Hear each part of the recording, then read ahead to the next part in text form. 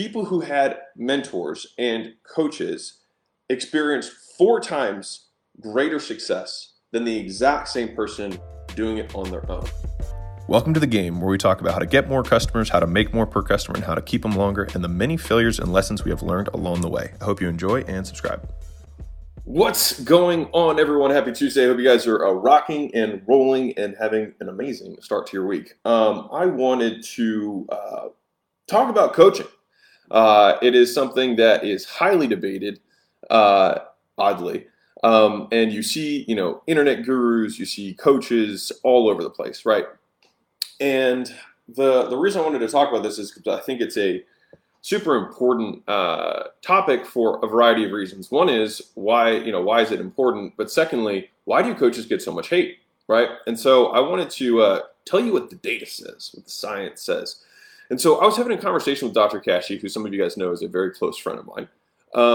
And he was saying that he had just seen a paper that was a mega meta-analysis of the impact of coaching and mentorship on success, right? On how people are doing, right?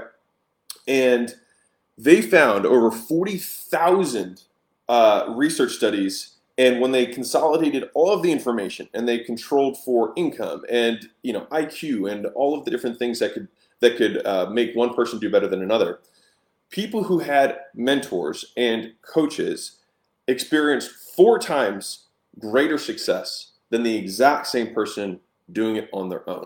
All right. And to me, that seems like the most no-brainer reason. Who wouldn't want to have 4 times greater success or 4 times faster results by having that, right? And the thing is despite knowing that every professional athlete and every Olympian and every major team has coaches, for some reason, the general population or people at large still have so much hate for them, right? And you can, if you've ever had any kind of coach, you can probably think back and think like, yes, I was coaching with this person, and then many, many times people have a negative impression of that person who they worked with.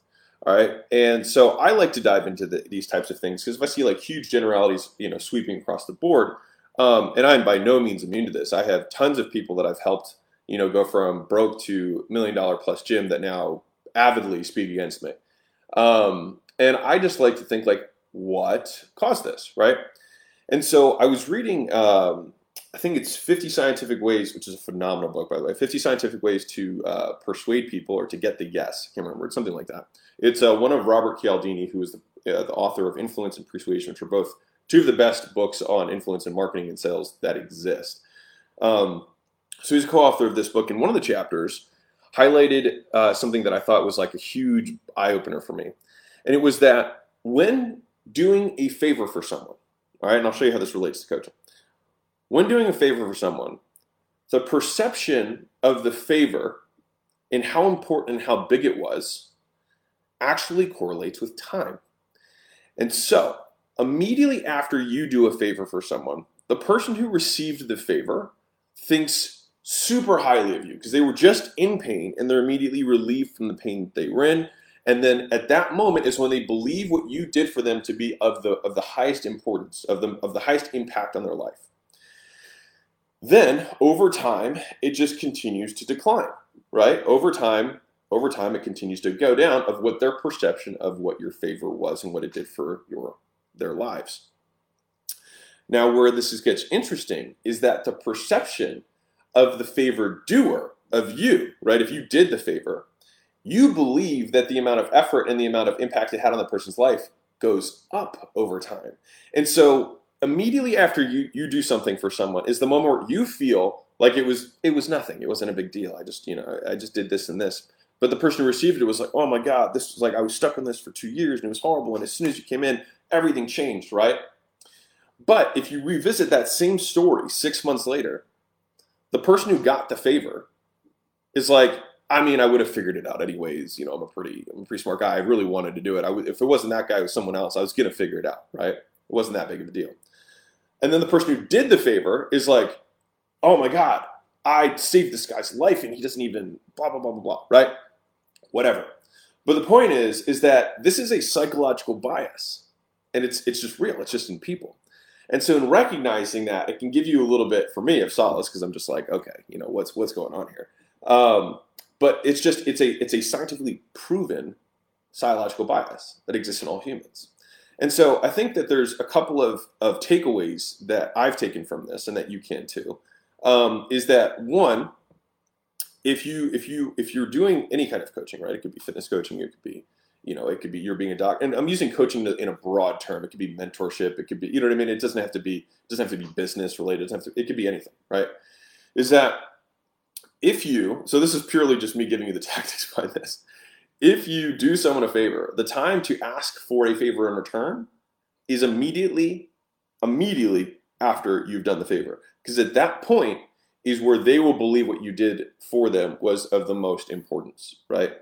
Now, you can also get into probably secondary effects of this, which is, well, if you can continue to do favors over time, right, then you continue to have those windows of goodwill, right? And I think of it like a telephone wire. So if you guys are old school, I don't even know of course they think still make telephone or power lines where, there's a pole and then it dips down and then there's another pole and then it dips down and then it's another pole. And just think of each of those poles as the goodwill or the things that you do to help people out. But if you don't do that, then it just continues to go down and then touches the ground and then the wire blows up because of whatever, right?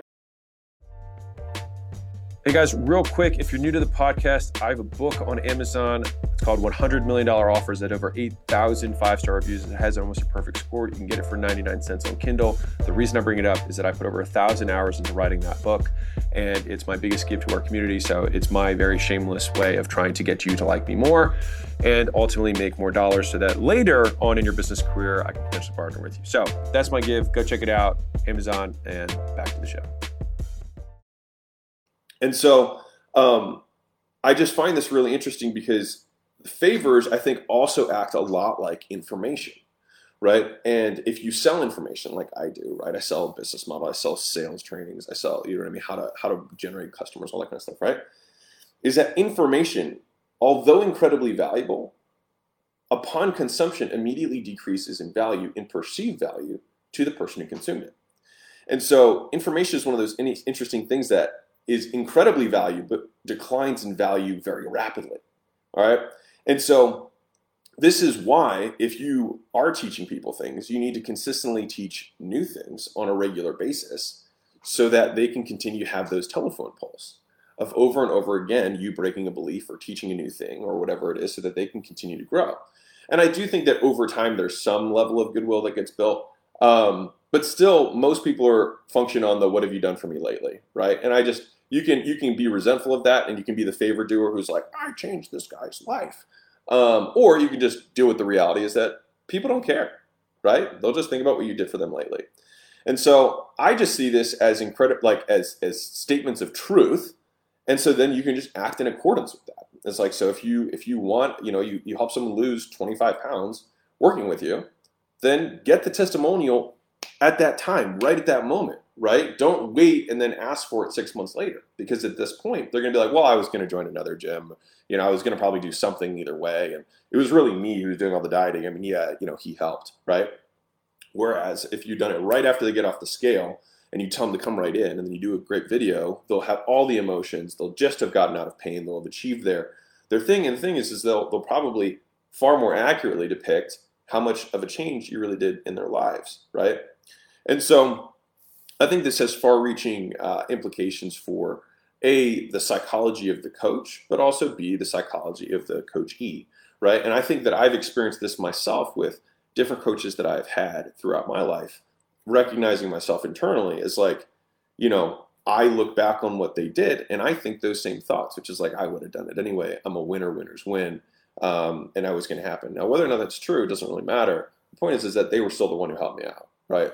And so, giving respect to those people, I think has been something that in the beginning of my career, I don't think I did as much as I do now. And I think it's partially just, maybe it's age, maybe it's experience, maybe it's scar tissue, whatever it is. But I think I have probably in the last year or two been much better about giving massive amounts of respect to the people who helped me out earlier on in my life.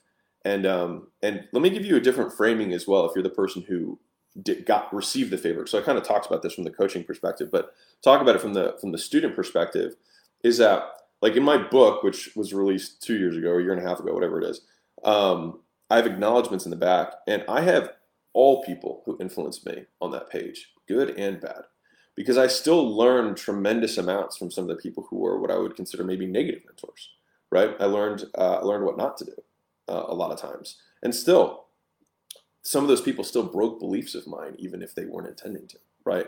And so I think Tony Robbins talks about this, where he says, blame them. You can't just blame your mom or your dad, right, for the insecurities they gave you. Also blame them for your resilience. Blame them for your ability to persevere. Blame them for all the positive characteristics that you developed as a result or in reaction to some of the negative things that they did, right? And so I think that if you can adopt that perspective, it's one, way mentally healthier for you. Two, you won't burn bridges with people who probably did help you at some point. And then three, if you are the coach, if you recognize that this is going to be a cognitive bias, this is going to be a psychological bias that's innate in all humans, then you can adjust the way that you fulfill your business or you fulfill your coaching, which is one, if you want to get someone to recognize what you did for them, you want to have that done immediately or as soon after they achieve their result, right? And then secondarily, you want to continue to post up those telephone polls week after week, month after month, so that you don't have to have that information decline over time. And the only way to do that is work, right? Is it requires effort. Like we have to continue to innovate. We have to continue to make things easier. We have to continue to strive to solve the next problem. Because the good news for everyone is that every single student you ever have, as soon as you solve a problem, a new problem will be created from the gap that you just bridged, right? They will just go across the bridge to the next plateau where there's another gap where they need another bridge built.